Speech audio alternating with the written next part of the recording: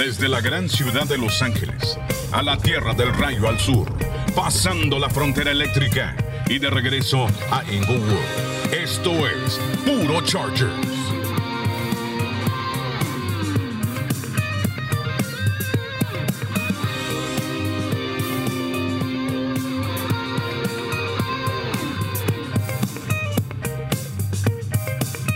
¿Qué tal, amigos? Bienvenidos a una edición más de Puro Chargers. Junto a Francisco Pinto, Adrián García Márquez con ustedes. Y sí, ok, suena. Pueden escuchar el dolor en mi voz, como cuando escribe una canción Taylor Swift, que hay dolor en su voz. Ok, fue provocado todo esto por Taylor Swift y su voz ahí arriba, desde la tribuna, echándole porras a Travis Kelce para que remate contra Chargers para casi 200 yardas en recepciones, Pancho Pinto. Y así comenzamos Puro Chargers. Y encima llega de manera sorpresiva. Nos habían dicho que no iba a estar.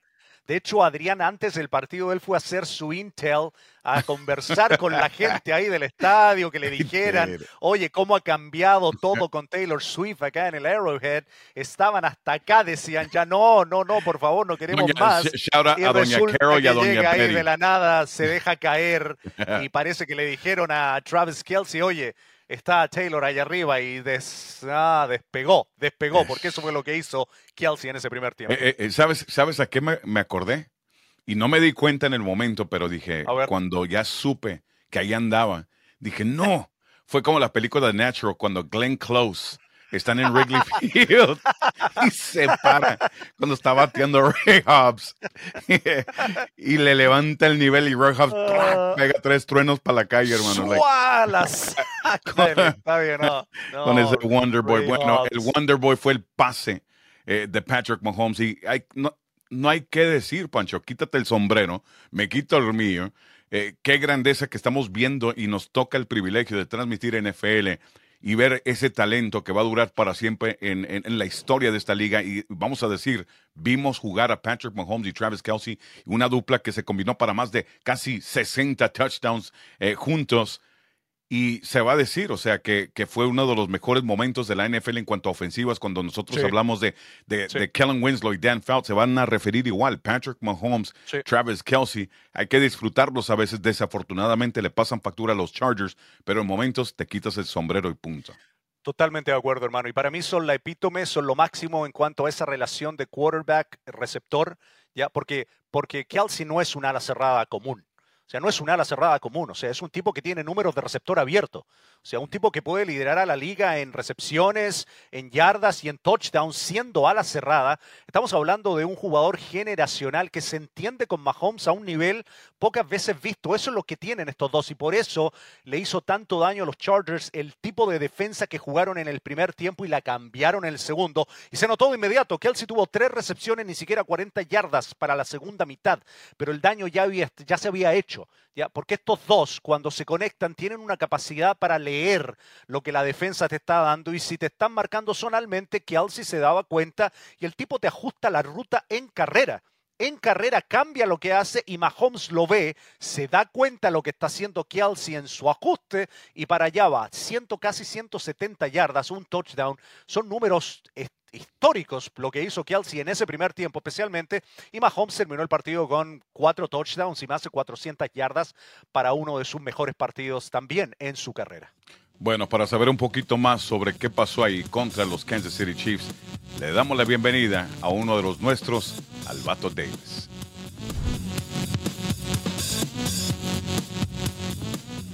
Y así le damos la bienvenida al Vato Davis. Y así como le hacemos al aire, Mike, que se... ¡Órale, Vato! La onda Don't Shine Shoes.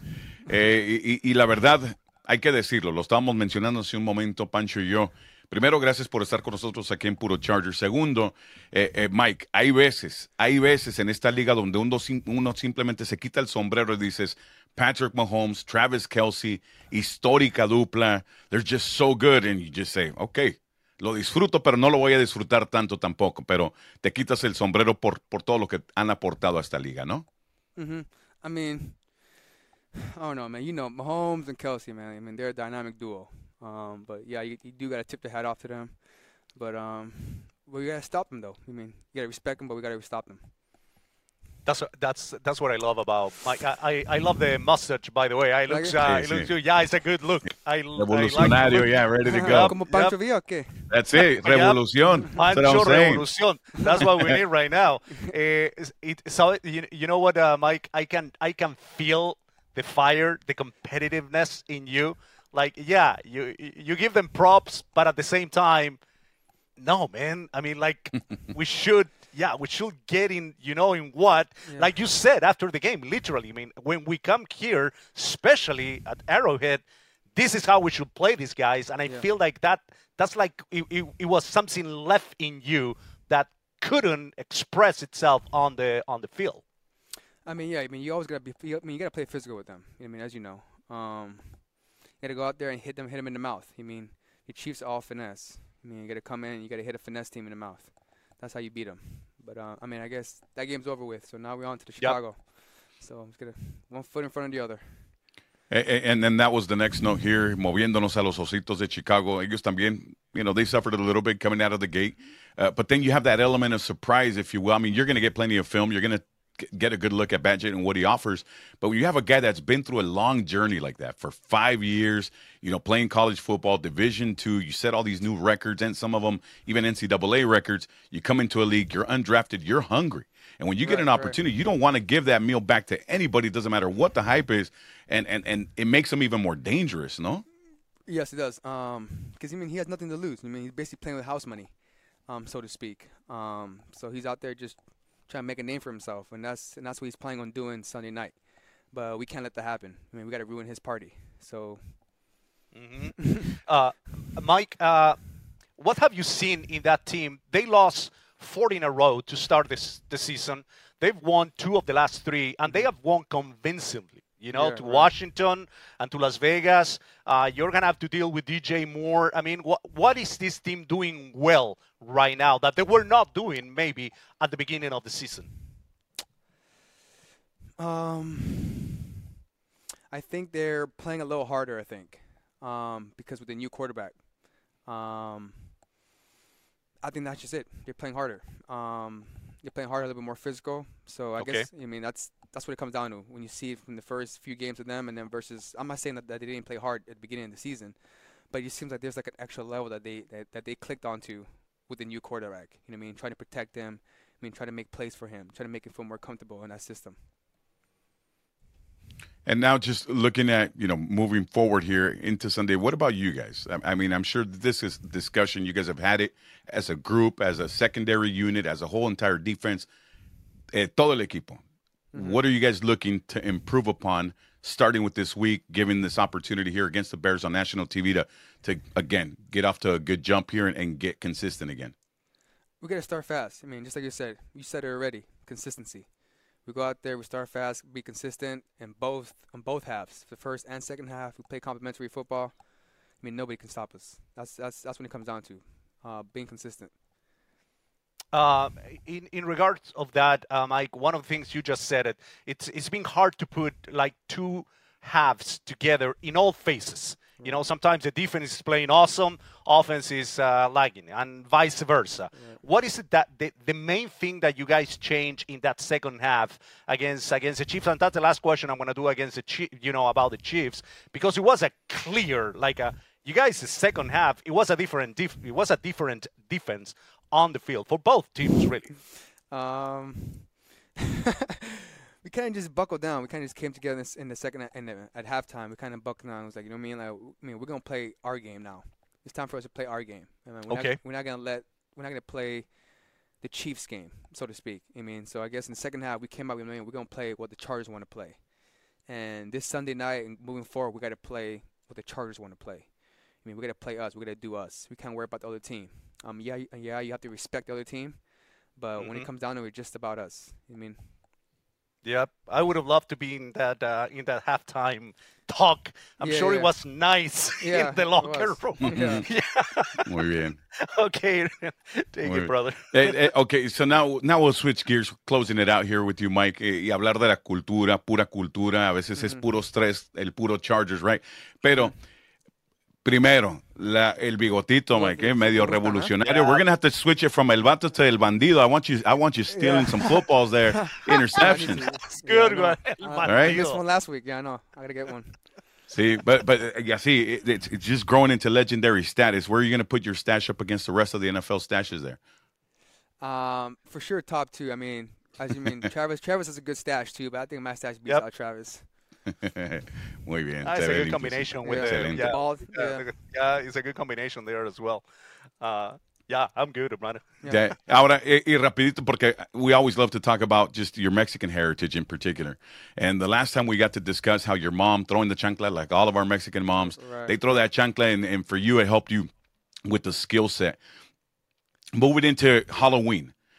Mexicanos, we're all superstitious, Papa. We are scared of La Llorona. We're scared of El Cucuy under the bed.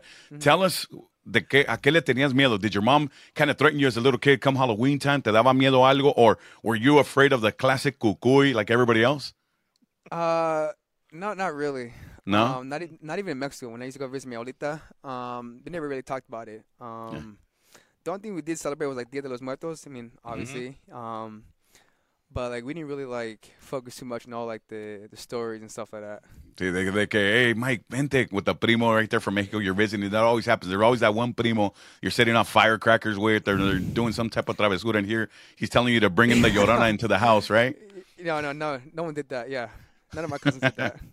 Thankfully. Muy bien. And then as far as a Halloween costume, así que digas tú un recuerdo de Mike on Halloween that you'll never forget that you could share with us. Halloween story.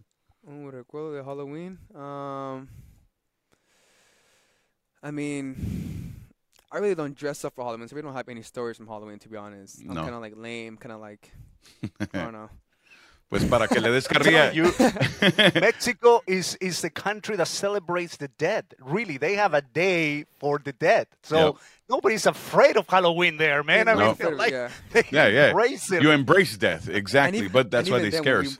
Yeah, even then when we do embrace the death, it's not like a scary death. You know what I mean? Yeah. No, it's a celebration. It's a celebration of the spirit and the life. You know, my family was messed up then, man, because my tias and tios and primos, they tried to scare us with the Llorona, que el Cucuy. Portate, maybe because I was always setting things on fire también, como que it was the only way to keep me in check. No, tell me the Cucuy was coming.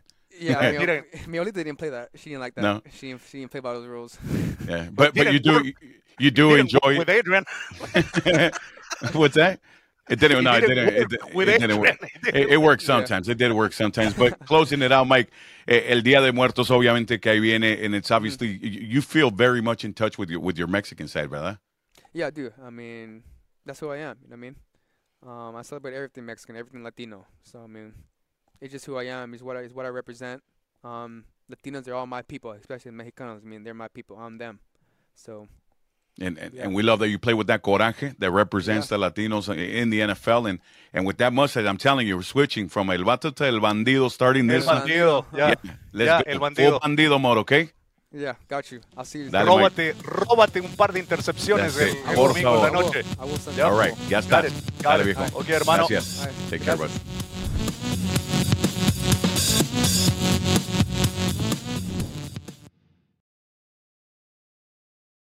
Bueno, le damos las gracias al Vato. No, ya le cambiamos y le doy la bienvenida aquí a Fernando Ramírez con nosotros. Fernando ya nos prometió el Vato Davis que se va a convertir por el mustache, right? Trae la piocha legendaria ahorita de Pancho Villa. He is now El Bandido. He's going to start with a couple of robberies there of any attempts to attack the Chargers secondary.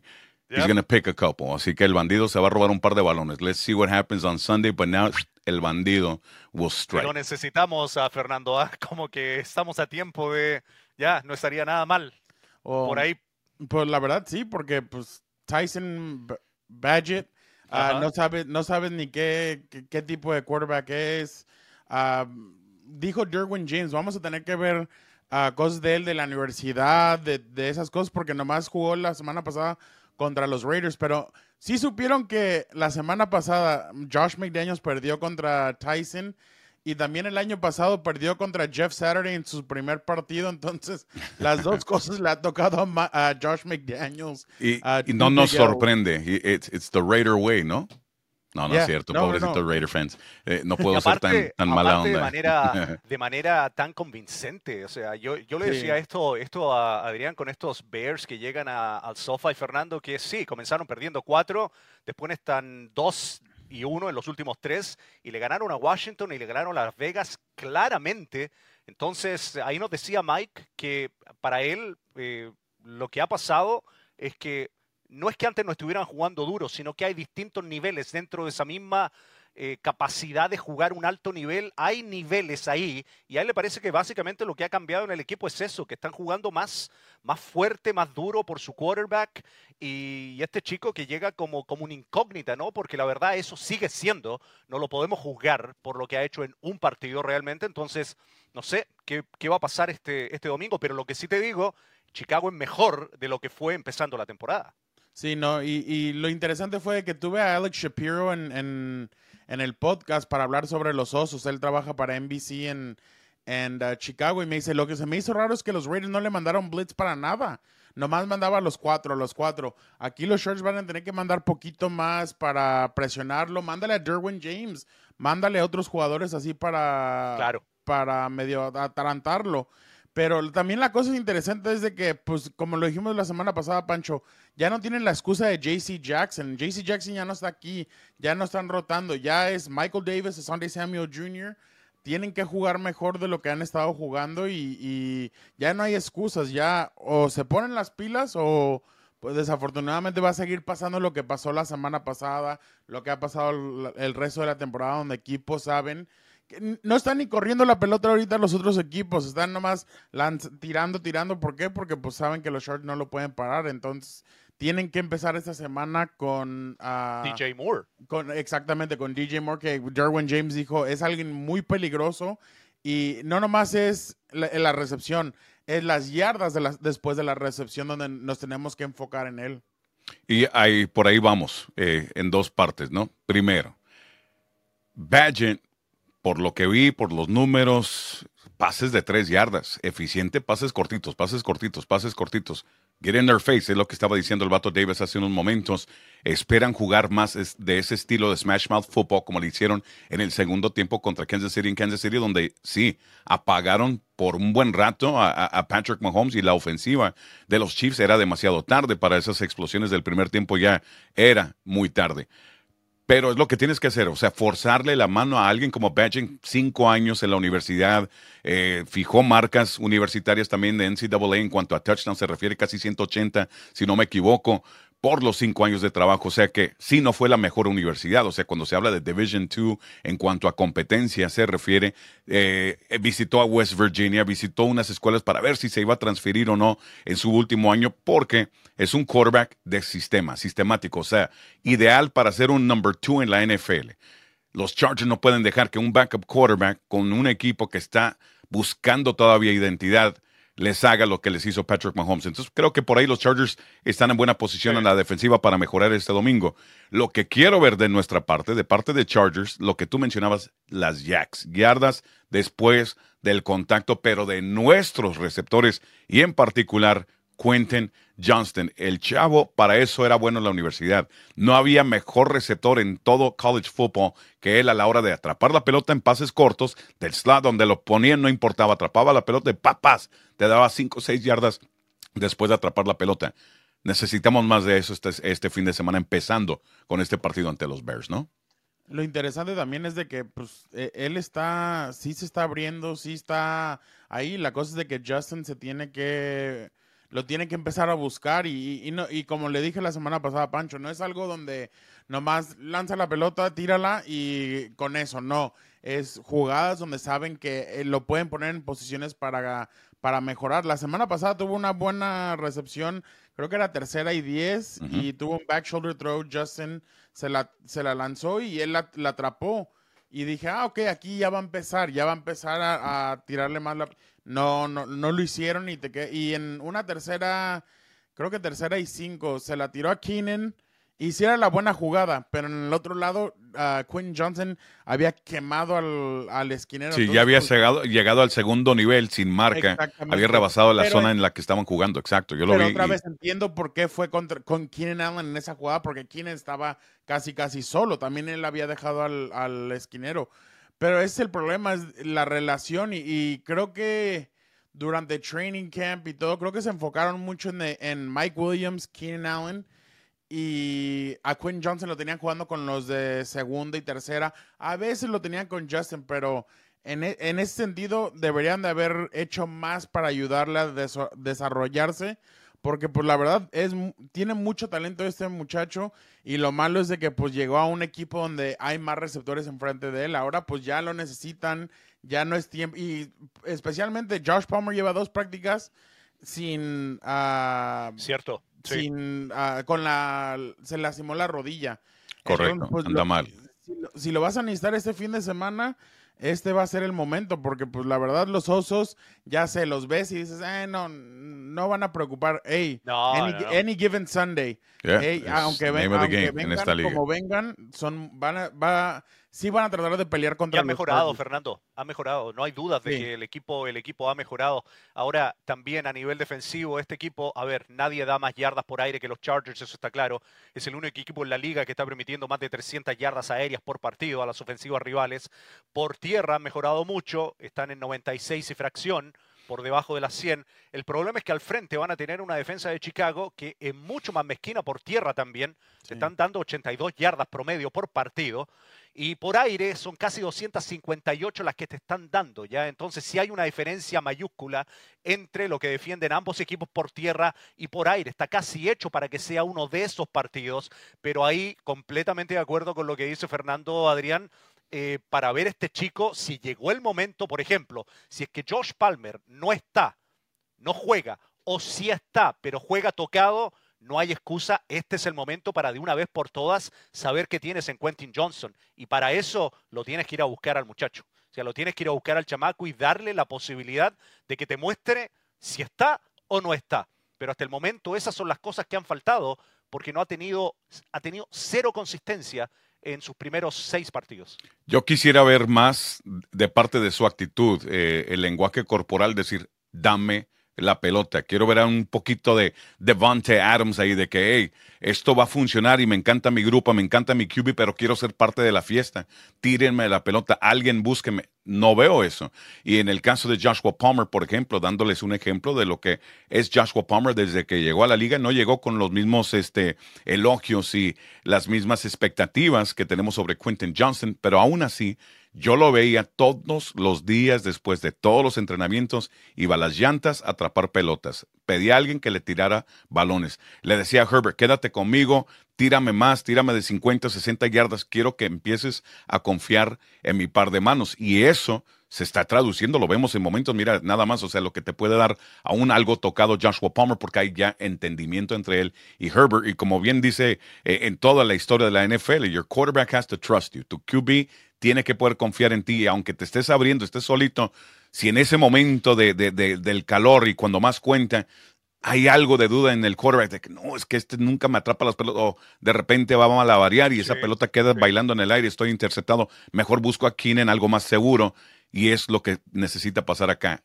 Presentarse en este partido, levantar la mano, tírame la pelota, demostrar que es capaz para que puedan confiar en él, ¿no? No, y no nomás es eso, la relación entre Herbert y Keenan tiene que mejorar, tiene que ser lo que era.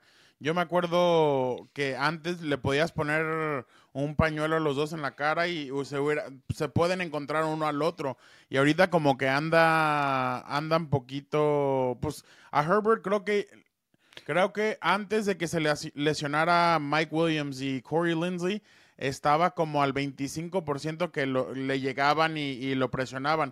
Sí. Ahora acaba de subir al 43%. Entonces, pues ya lo están presionando. Lo de la mano, lo del dedo, el dedo del medio, él dijo ayer que es difícil, cuando él atrapa la pelota y se pone listo, es difícil poder agarrar la pelota y creo que eso también le está afectando. no hay excusas, esa relación tiene que mejorar. Y ayer le pregunté a Keenan, le digo, oye, ¿y qué están haciendo? Me dice, mira, nos quedamos después de la práctica, estábamos platicando y viendo cómo podemos mejorar, porque la verdad, si ni no el primer pase, el segundo contra los Cowboys, si completan ese pase, Keenan nomás tenía que ganarle a uno de, creo que era el safety, el free safety que estaba al final. Fácil sí. le gana.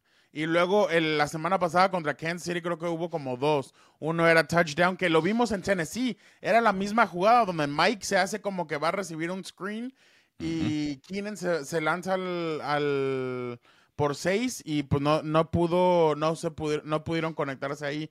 Pero eso es lo que, para arreglar esta ofensiva, lo primero que tienen que hacer es arreglar la relación entre Keenan y Justin. Y luego lo demás se va a poder desarrollar. Pero la verdad, ahorita eso es lo que tienen que arreglar.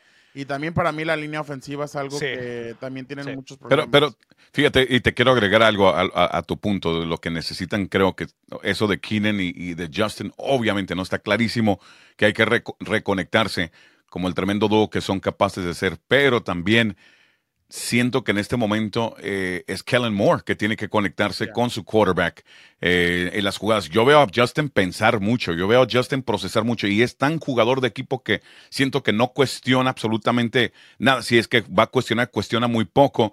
Es de esos soldados en los que puedes confiar. Le das la orden y la va a seguir al pie de la letra. Entonces creo que también no hay que quitarle la responsabilidad, creo, a Kellen Moore, que tiene que encontrar 4 o 5 jugadas que sean las go-to, donde todos confían en esa jugada, porque sabes que no la puedes frenar si están sincronizados todos, ¿no? Lo otro también es, me gustaría ver más que Justin, si no le parece una jugada o algo, y ya sé que a Philip le tomó hasta como el 5º o la 6ª temporada empezar a hacer esto, pero escuchar y decir, hacerle así y ya, tú con la jugada, porque yo pienso que a veces los quarterbacks tienen mejor sentido sobre lo que está pasando en el partido y a veces hasta ellos mismos. Si eres el Tom Brady, Peyton Manning, Ben Roethlisberger, Philip Rivers, Drew Brees, si eres así, tú sabes exactamente qué es lo que te va a funcionar. Como vimos la semana pasada, hay veces donde los jugadores tienen mejor idea cómo deberían de estar jugando que hasta ni los propios entrenadores. ¿Por qué?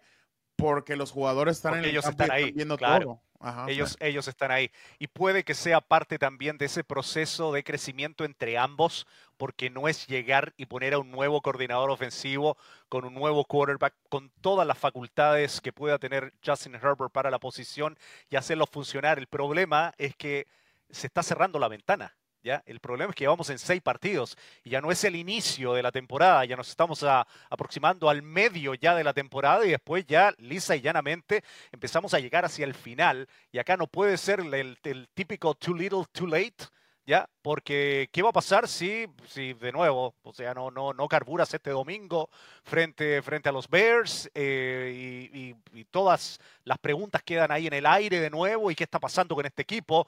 ¿Por qué no se están dando las cosas? Yo creo que, y lo comentaba con Fernando el otro día cuando tú estabas haciendo el béisbol, Adrián, Corey Lindsey es el jugador más importante de este equipo del que nadie habla, ¿ya? Es el que hace andar a esta máquina desde la línea ofensiva. Y cuando él no está, se siente pero de una manera enorme, enorme lo que hace este equipo en todo lo que es la ofensiva. Y cuando no tienes a otro receptor, que sí lo tenías en Mike Williams, que le saque presión a Keenan Allen dentro de esas defensas que ahora saben, ok, es solo Keenan, olvídate de los demás, it's just Keenan. ¿Ya? Y si después tienes a un Josh Palmer que llega tocado más encima a un partido, se comienza a simplificar mucho cómo te defienden los demás equipos. No hay ninguna excusa, estoy tratando simplemente de explicar qué es lo que está pasando con este equipo en segundas mitades, donde en los últimos 3 partidos llevamos 2 donde no se anota un punto en la segunda mitad. 10 puntos se han anotado en las segundas mitades de los últimos 3 partidos, los 10 frente a Dallas. Los 10. Frente a Vegas, nada. Frente a Kansas City, 0 puntos. Eso no puede pasar. Ni con Corey Lindsey sin estar en la cancha, ni tampoco con Mike Williams. No puede decirte en una dona, como dice Adrián, en el segundo tiempo de un partido, no con el talento que tienes. Para mí es inexplicable. Y tú, Fernando, me imagino que has de también ya estar enfadado ya cuando supiste que Taylor Swift estaba allá arriba en la tribuna dijiste game over, ya perdieron los Chargers, ¿no? Como el resto del mundo, no. Hermano, ya, acabó esa pesadilla. Suerte a los Chiefs el resto del camino, running to them again down the road, como quien dice. Ahorita los Chargers hay que rectificar y sí es el cliché, semana a semana. ¿Qué esperas ver tú en este partido ante los Bears frente a frente? ¿Qué esperas ver que mejore hoy? Me encanta la cara de es que la verdad, este equipo, como en los años pasados, y pues Adrián, tú lo has visto desde Chulavista hasta ahorita, que Dr. Jekyll and Mr. Hyde. Así es este equipo. Una semana pueden jugar contra los jefes y juegan muy bien. Y pues, bueno, tale of two halves. En la primera mitad jugaron mal la defensiva, pero jugó bien la ofensiva. En la segunda mitad jugó mal a la ofensiva y jugó buena la defensiva. Entonces, pues no sabes qué equipo va a salir. Son como la selección mexicana. Juegan como nunca, pero pierden como siempre. Así es como... calmado, Alemania se le ajustó bien, O sea que no. Exacto. Bueno, ahí sí. Pero ahí va, porque hay mejoría. O sea, en ese caso ya hay un plan. El Lamborghini está funcionando porque ya creen todos, se están sincronizando todos al mismo tiempo. Es lo que necesitan hacer acá. Oye, ¿el Santi Jiménez se quiere venir a jugar con papá? Ese es el rumor. Ese es el rumor. Es lo que dicen en la esquina, hermano. Pero siempre hay esas pláticas. Siempre hay esas pláticas.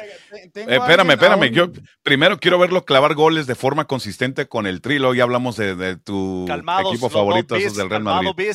Calmado, ya va el Real Madrid. Pero ahí les voy. Y Santi Jiménez. Va a estar bien, pero te digo, aquí lo que quiero ver es la tremenda dupla de Justin Herbert y Quentin Johnston. Quentin Johnston necesito que se convierta en el crack que sabemos que ahí lleva por dentro. Tú lo viste y Fernando, no solamente todos los años cubriendo a los Chargers desde San Diego para acá, pero también estuviste un tiempo allá en el territorio de Notre Dame, en el territorio de los Chicago Bears. ¿Sabes lo que es esa multitud con una sed increíble? Y los jugadores ya están empezando a transmitirlo. Por eso lo dijo el Vato Davis. Necesitamos ser consistentes porque esos Bears están empezando a creer en rallying around un quarterback que es literalmente, se bajaron al Al Bundy de Paul Kyle, le dijeron, ven, juega QB y va a anotar 6 touchdowns en algún momento ahí. Cuidado. No, y la cosa es de que, como dijo Derwin James, él no tiene presión. No es Justin Fields donde siente la presión de ser el seleccionado, el tercero, todo eso. No tiene esa presión este muchacho. Él nomás va a salir y va a jugar como él quiere jugar. Tiene un swag ahorita donde pues no lo pueden... House money. La house money swag. Es lo que dijo el Vato Davis también. Él puede salir a jugar y puede jugar como él quiera. Y pues si le va mal, I'm not the starter anyway.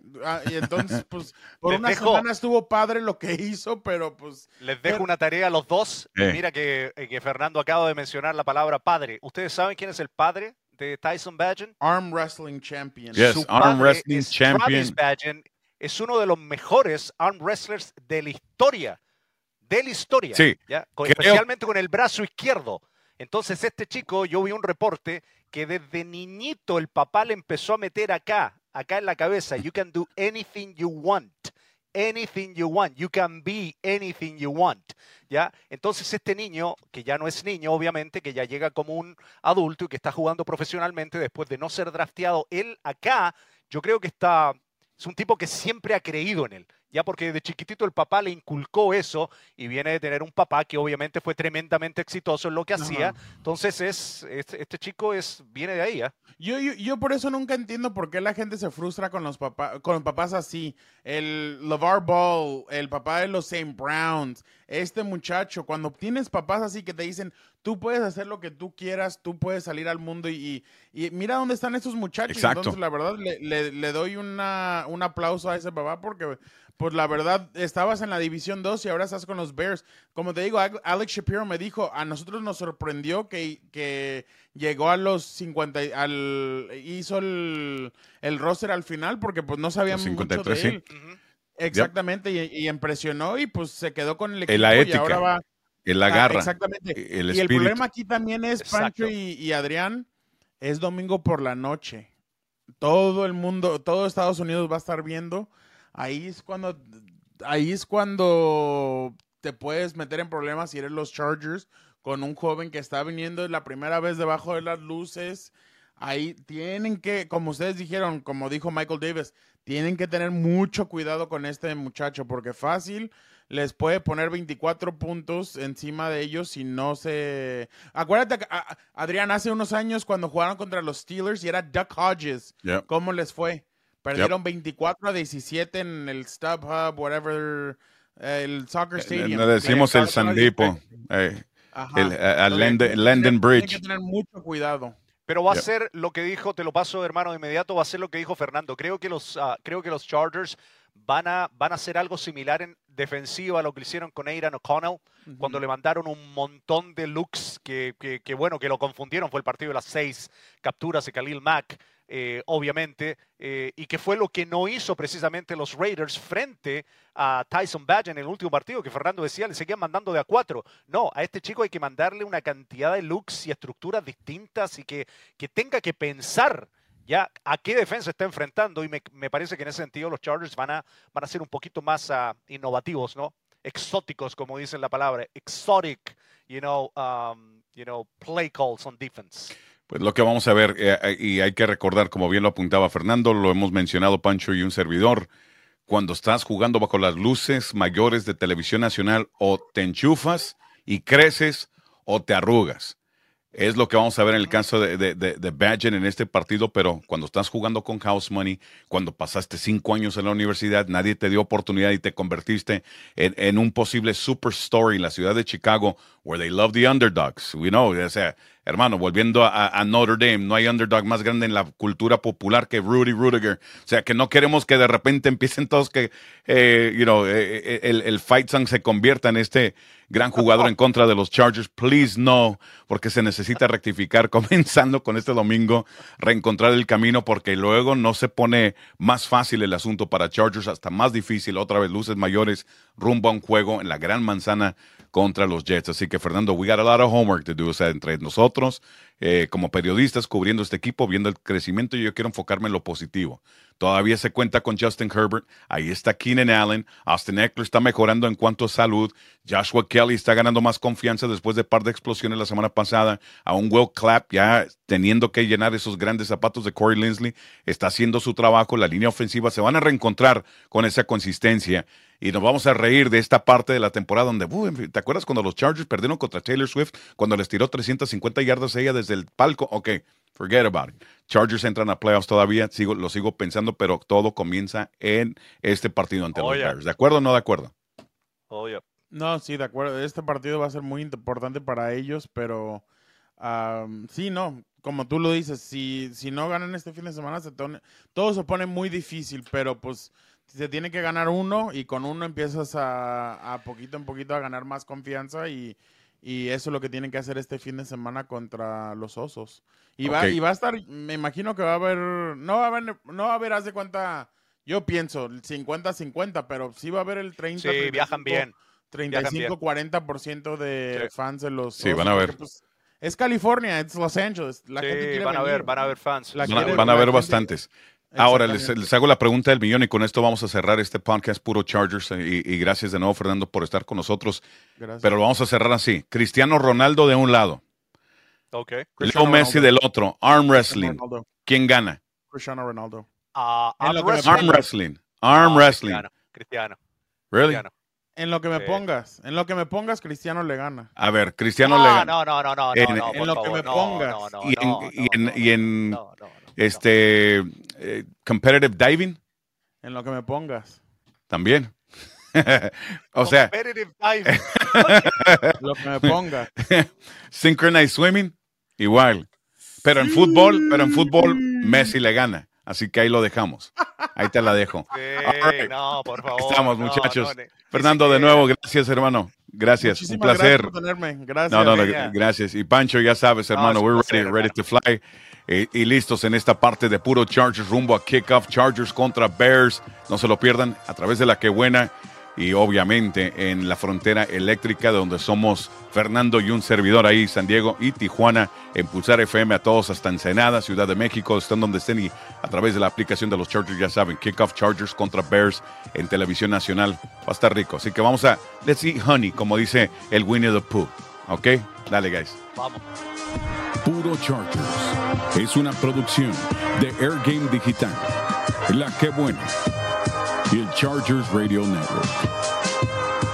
Fútbol americano de los LA Chargers.